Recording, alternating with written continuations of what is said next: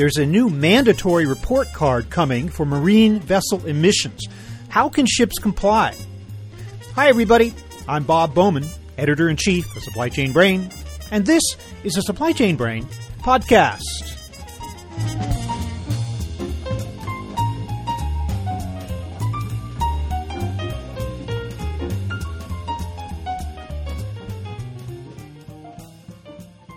"2023 will see the imposition of a strict new system for rating carbon emissions by ships of over 5,000 gross tons.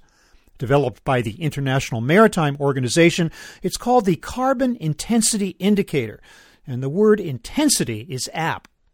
Vessels will be graded on a scale from A to E, indicating, respectively, major superior, minor superior, moderate, minor, and inferior performance in curbing carbon emissions. Ships with a grade of D or below could be subject to being banned from international commerce, or at the very least be shunned by shippers who are struggling to reduce their own carbon footprints. On this episode, we speak with Dylan Kyle, co-founder and CEO of Bearing.ai, about the impact of the carbon intensity indicator, how these massive vessels can predict their performance, what they can do to improve their grade, and how they can calculate the financial trade-offs. If you thought that artificial intelligence was somewhere in the mix, you're right. Here's my conversation with Dylan Kyle.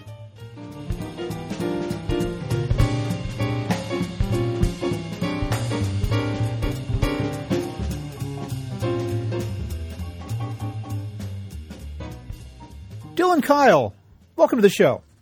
Hi, thanks for having me. And thank you for being with me. Dylan, what is the carbon intensity indicator? So the Carbon Intensity Indicator is a new regulation that's coming out January 1st, 2023. This is coming from the IMO, and this is impacting every single large commercial ship out there in the global fleet. And what it's doing is it's giving each of these ships a score, A through E. A meaning that you're carbon efficient, E means that you're not carbon efficient, and based upon that score, there's going to be an impact to that vessel and potentially from a commercial point of view, from a regulatory point of view, and it's something that shipping companies are really trying their best to make sure that they get a rating of the C or higher. The IMO, the International Maritime Organization, has the power to ban certain ships from service in global trade, do they? I mean, what is their power to enforce this rule? So in the first year that it's coming out, basically what they're saying is that if your vessel is a D or if it's an E 3 consecutive years, then what you need to have is a ship energy efficiency management plan, which essentially is an action plan that says how you're going to get your vessel from a D or an E to a C or a higher rating. And if they fail to comply with that rating, the consequences of that are still somewhat to be determined. Now, part of that might depend upon the jurisdiction. So we might see that, for example, in the EU, they might not allow certain vessels that are non-compliant to go to certain ports. But part of that will also be in the marketplace. And so what we're already seeing is that certain cargo owners and certain folks in the marketplace are saying, we want to work with vessels that have good ratings, A, B, and C. And if a vessel has a D or an E rating, we may not have our cargo go with them. And so as a result, vessels that have poorer ratings will end up getting lower prices, and there's a strong economic incentive to have a positive rating. Well, clearly we are talking just about the maritime industry. Is there any precedent or an original type of rule, either in the maritime industry or any other aspect of transportation, that is being used as the basis for developing this new one? There are different regulations around kind of carbon intensity that are happening more and more when it comes to transportation and supply chain more broadly. But the maritime industry has really kind of ramped up their enforcement when it comes to carbon emissions in recent years. So in 2020, they had a big regulation that was capping sulfur emissions in the global fleet. So this was looking at kind of the sulfur emissions and saying we want it to be below a certain level. And in doing so, they shifted very quickly the type of fuel oil that all of these maritime vessels were using essentially overnight. So in a couple months time frame, all these vessels went from using essentially very dirty, high sulfur fuel oil to low sulfur fuel oil. And that's just an example of when these regulations do come down, the companies do respond, and there is a pretty significant shift in the marketplace. So this is kind of a bigger version of that, and we've also seen this happen in other regulations in the maritime space in the last year or so. I remember when that rule on low sulfur fuel came out, ship owners and the like were wringing their hands saying, we can't possibly meet that requirement within the time. There just isn't enough of supply of it in the world. It sounds to me like it turned out not to be that big a problem. Yeah, And here we are. It worked out okay. And I think we're seeing some of that today where you have some companies that are saying, A, it's going to be difficult for us to have all our vessels that are a C or higher, or B, we're not really sure exactly when or how we're going to respond to it. And in my sense, at least talking to some of our partners and our customers, is that we do think that the industry is going to respond. We do think that at least the leaders in the industry are going to respond fairly quickly. A lot of them are going to make changes in 2023. And that moving forward in future years, we're going to see kind of broad participation from the whole industry when it comes to this regulation. Are ship owners going to be self-reporting, or there are going to be independent rating agencies or measuring agencies that do this? Who's going to be doing the actual measure? So they will be reporting, and this is part of there's already a kind of a data collection system that they're already agreeing to called the IMO DCS. And so they'll be making the same kind of recordings they do today. But then on top of that, there'll be kind of verification to say that the recordings or the reportings themselves are valid. And so class societies, for example, folks like Class NK, they will verify the quality of that reporting, and that will kind of be going to the regulator. But it sounds like they have some pretty strict criteria. There's no fuzziness about what it is you're measuring, how you're measuring it, what the measurement means, anything like that. Everyone's on board, so to speak, with that? There definitely are some debates in terms of, is this the right way to measure carbon intensity, one? And then, is this a fair application across all the different types of vessels in the industry? And so I'll give a couple examples of that. And so first of all, in terms of, is this the right measure? The way that the CII is calculated using something called the annual efficiency ratio. And essentially what it's looking at is, what are the carbon emissions for the vessel? What is the dead weight? So essentially how much, in theory, could this vessel carry? And then what's the mileage the vessel actually travels? Now, the thing this doesn't do is this doesn't look at how much cargo the vessel actually carries. And so some industry folks have said that that's not a great measure, because ultimately what you're doing in this case is you're not really measuring how much cargo is being carried for a unit of carbon dioxide. And so they would actually prefer to use a different measure, for example, something called EEOI, which is the Energy Efficiency Operational Indicator, which actually looks at the cargo that's carried. So some folks in the industry are saying the measure itself is not great, and they're kind of trying to argue that. And there's that second point, which is within the shipping industry, maritime shipping industry, there are many different types of ships, and those ships have different profiles in terms of how they use fuel and what their carbon intensity is. So, for example, some of the ships that use fuel to heat their cargo or to refrigerate their cargo, for example, are arguing that the fuel used for that should not go into accounting for their overall emissions. And so as a result, the IMO is adding a number of correction factors. And these correction factors, for example, will not count emissions that are associated with electrical consumption of refrigerated containers. And so they have a number of these carve-outs that are already in there, but there are many other carve-outs that I know some of the folks in the shipping industry would like to have and feel would be more representative of the actual carbon intensity profile. So there's still some math to be evolved, but it's right now there are pretty explicit rules in terms of how it's calculated. So if a ship comes into port, shuts down its own engines, and relies on land power, plugs into land power, electric power, so-called cold ironing, I understand that's what that's called. Is that still figured into the carbon intensity calculation? In this case, that would not be. And to my understanding, that would not be. You're saying that there is some disagreement about the use of this standard, but it's going forward anyway? That's correct, yeah. So it's coming out, and then there will be an opportunity for revision. So there will be an opportunity for essentially the regulators to meet again based upon feedback from the industry, and then see whether or not there's any additional changes or carve-outs they need to make to reflect kind of the reality once this regulation comes out. I mean, I think the truth is this is a pretty big shift. If everyone does comply with this in the way that they might, this would represent a pretty significant shift in terms of the way that shipping companies operate, in the sense that historically what you thought about is your fuel costs and the market rate, and now there's this third element, which is how much are you emitting and how does that actually change over the course of a given year.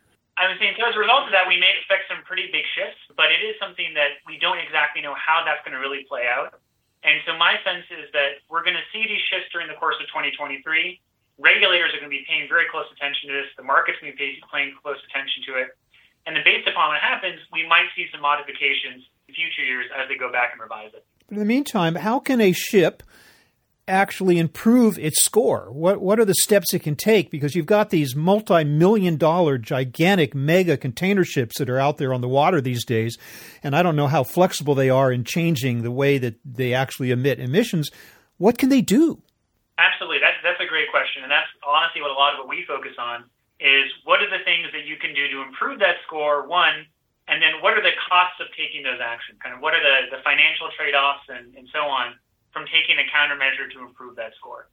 The number one thing you can do, which is probably the easiest thing you can do, is just reduce the speed of the vessel. The slower you go, the better your CII score is in general. And a lot of companies we've talked to and partners we've talked to, that's kind of the strategy they're planning for 2023, is they're going to slow their fleet down by 5%, 10%, because they know that by doing so, they're going to be essentially more efficient, more fuel efficient, which means they're going to be more carbon efficient. So that's kind of the first and foremost strategy. But there are other levers you can take too. So a second one would be if you have vessels that could install energy-saving devices. So let's say you want to install something like a rotor sail or another energy-saving device that actually makes your vessel more efficient. That's certainly one way that you could potentially improve the score. But that's expensive, that takes time, that requires an upfront investment. A third thing you could look at is potentially a different fuel type. So there are fuels that are more carbon efficient than other fuels. Usually that means they're more expensive, but you may make a decision that it's worth that investment because you want to get a better rating in terms of your CII score. Another thing you might do is just clean the vessel. Biofouling is a big source of consumption, and if you do a dry dock or an underwater cleaning, that potentially could improve the efficiency of the vessel and get you to a better score. So there are a number of levers there, but speed is the one that I think most companies are looking at most seriously right now. Obviously, the easiest thing to do with the existing ship, but everything that you mentioned is going to cost money one way or another. I mean, I guess that's just the reality, right? Going to cost extra. Absolutely. And that's kind of the trade-off they're trying to make, is that they know what the costs are. So they know what the costs are of taking these countermeasures. And most companies understand that if we slow down, we can get a better score. They don't necessarily know at this point what the costs are of having a D versus a C. They don't necessarily know how much is the market going to penalize me if I have a D rating versus a C rating, or how much are they going to reward me if I have a B rating versus a C rating.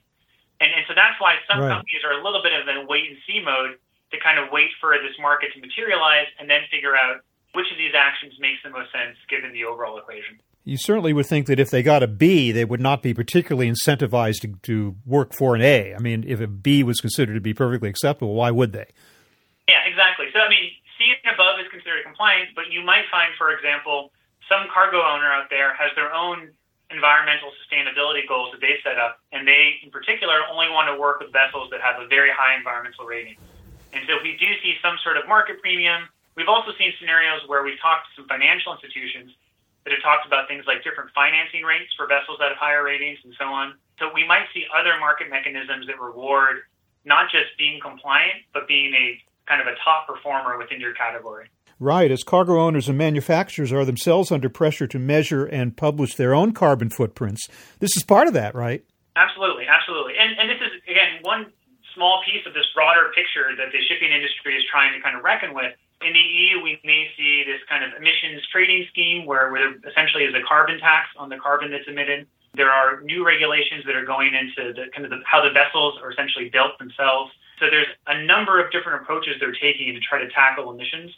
And I think this is coming not just at the owners, not just at the cargo owners, but really all aspects that touch the shipping industry. Now, one of the challenges here is how can a ship owner kind of predict or know in advance what the results are going to be based on its operation? And I understand that you guys are bringing to bear artificial intelligence as a means of doing that through a simulation environment. Tell me about how that will work, or how is it working? Absolutely. So my company, which I'm the CEO and co-founder of, is Bearing. And what we do is we essentially take artificial intelligence, we take kind of latest and greatest from Silicon Valley, bring it into the maritime shipping industry, and help these large maritime shipping companies make more data-driven decisions. The whole goal being that we allow them to see these trade-offs in a very objective way, and therefore make the decision that's best for them. And so in the case of CII, the challenge here is trying to figure out what is the best countermeasure to take to essentially improve my score? And if I am going to take that countermeasure, how do I really fully understand the associated costs and benefits tied to that? And so what we do is we do three things. We have this tool called the CII Optimizer. And first of all, it just tracks your current score. because it's really hard to manage and improve something if you don't know what the current score is. And plenty of companies out there aren't doing that already. And so we have this very seamless process where we essentially pull in information from your vessels automatically, and we show for each vessel in your fleet what that current CII rating is. And so that way you at least know where you stack up in terms of what percentage are A's, B's, C's, D's, and E's. But the second part, which is more important, is we actually forecast what that rating will be at the end of the year. Because the way this regulation works, it's actually a cumulative score. And so the score that matters is the score you have on December 31st. That's kind of what you get judged by.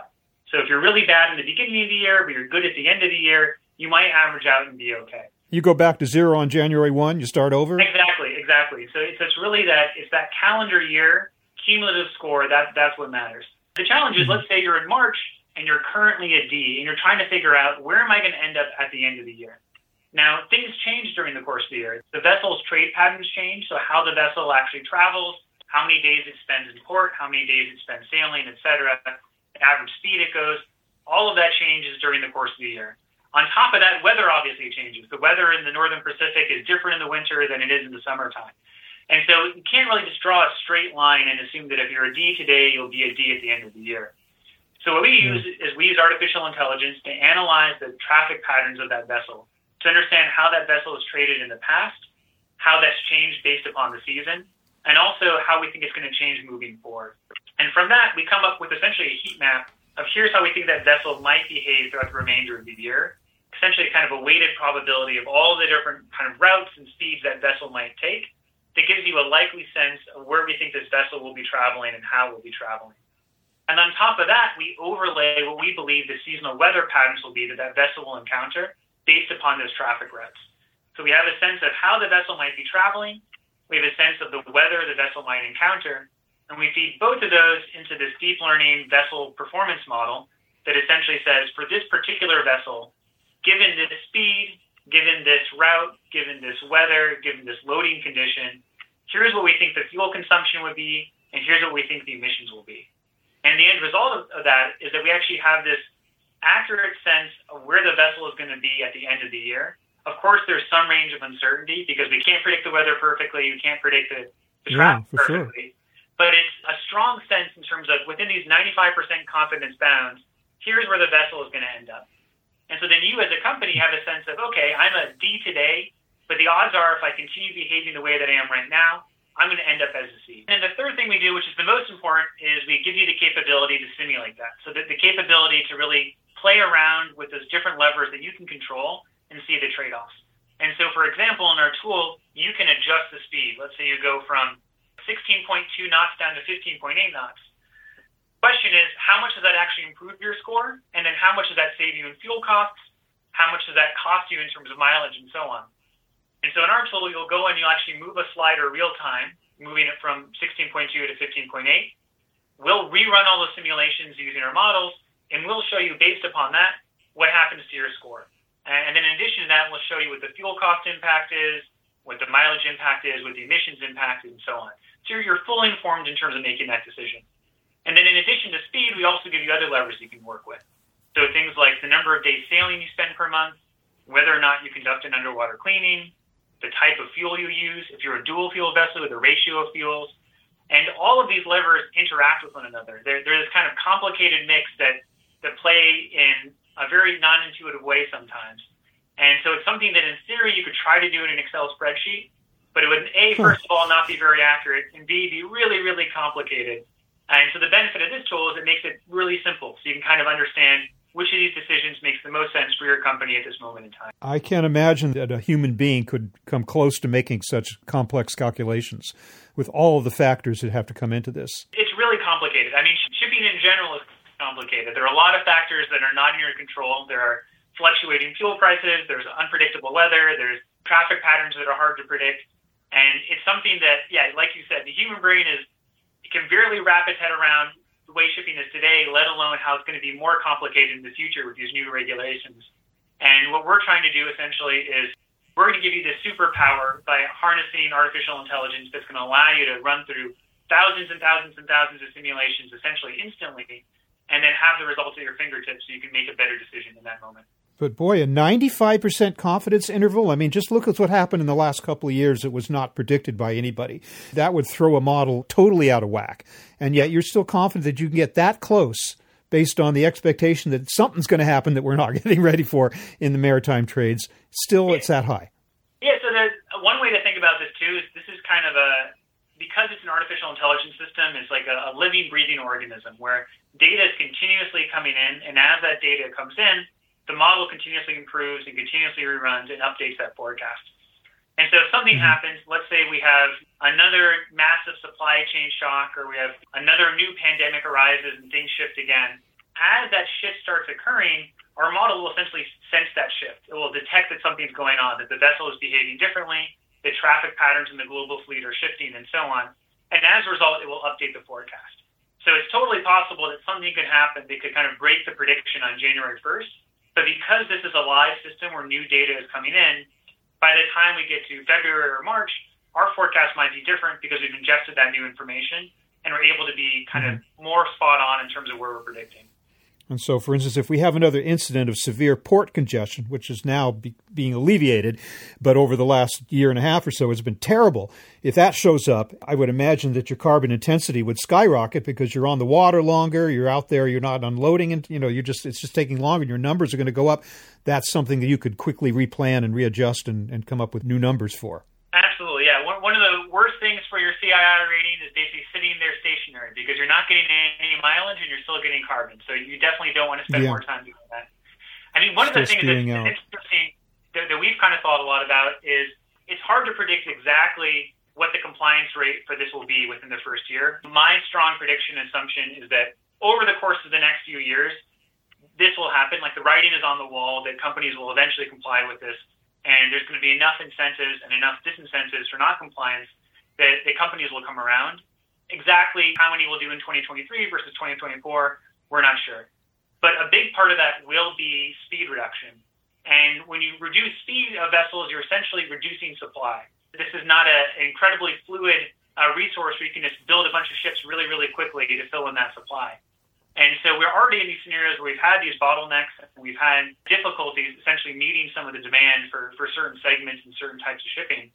And if we get to a scenario where the global fleet, let's say, has to slow down 10% to meet these environmental regulations, we might see some of those very same issues that we see today where there's a mismatch between demand and supply, even further kind of greatened and even stronger because we're in a scenario where we're unable to essentially add a whole bunch more ships, and at the same time, the ships we have are reducing the speed that they have. And so effectively, supply is being reduced even more. So it's hard to predict how that will play out with potentially a global recession, other factors at play, but it's something that definitely could have a significant impact on the overall supply chain. It's going to be interesting. Dylan Kyle of Bering, thank you so much for telling us what's going on with the carbon intensity indicator and some possible solutions for ship owners to meet these incredibly strict standards and what it's all going to mean to the trade and shippers as well. Thank you very much for spending time with me. Really appreciate it. Oh, thank you so much for having me. It's a real pleasure talking to you. And yeah, thank you again.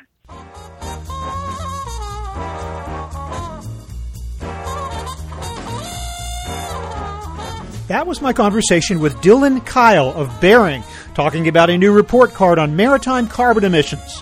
We're online at www.supplychainbrain.com, where we post a new episode of this podcast for streaming or downloading every Friday. You can also read my Think Tank blog, watch thousands of videos, and access all of our other content, including the digital edition of our magazine.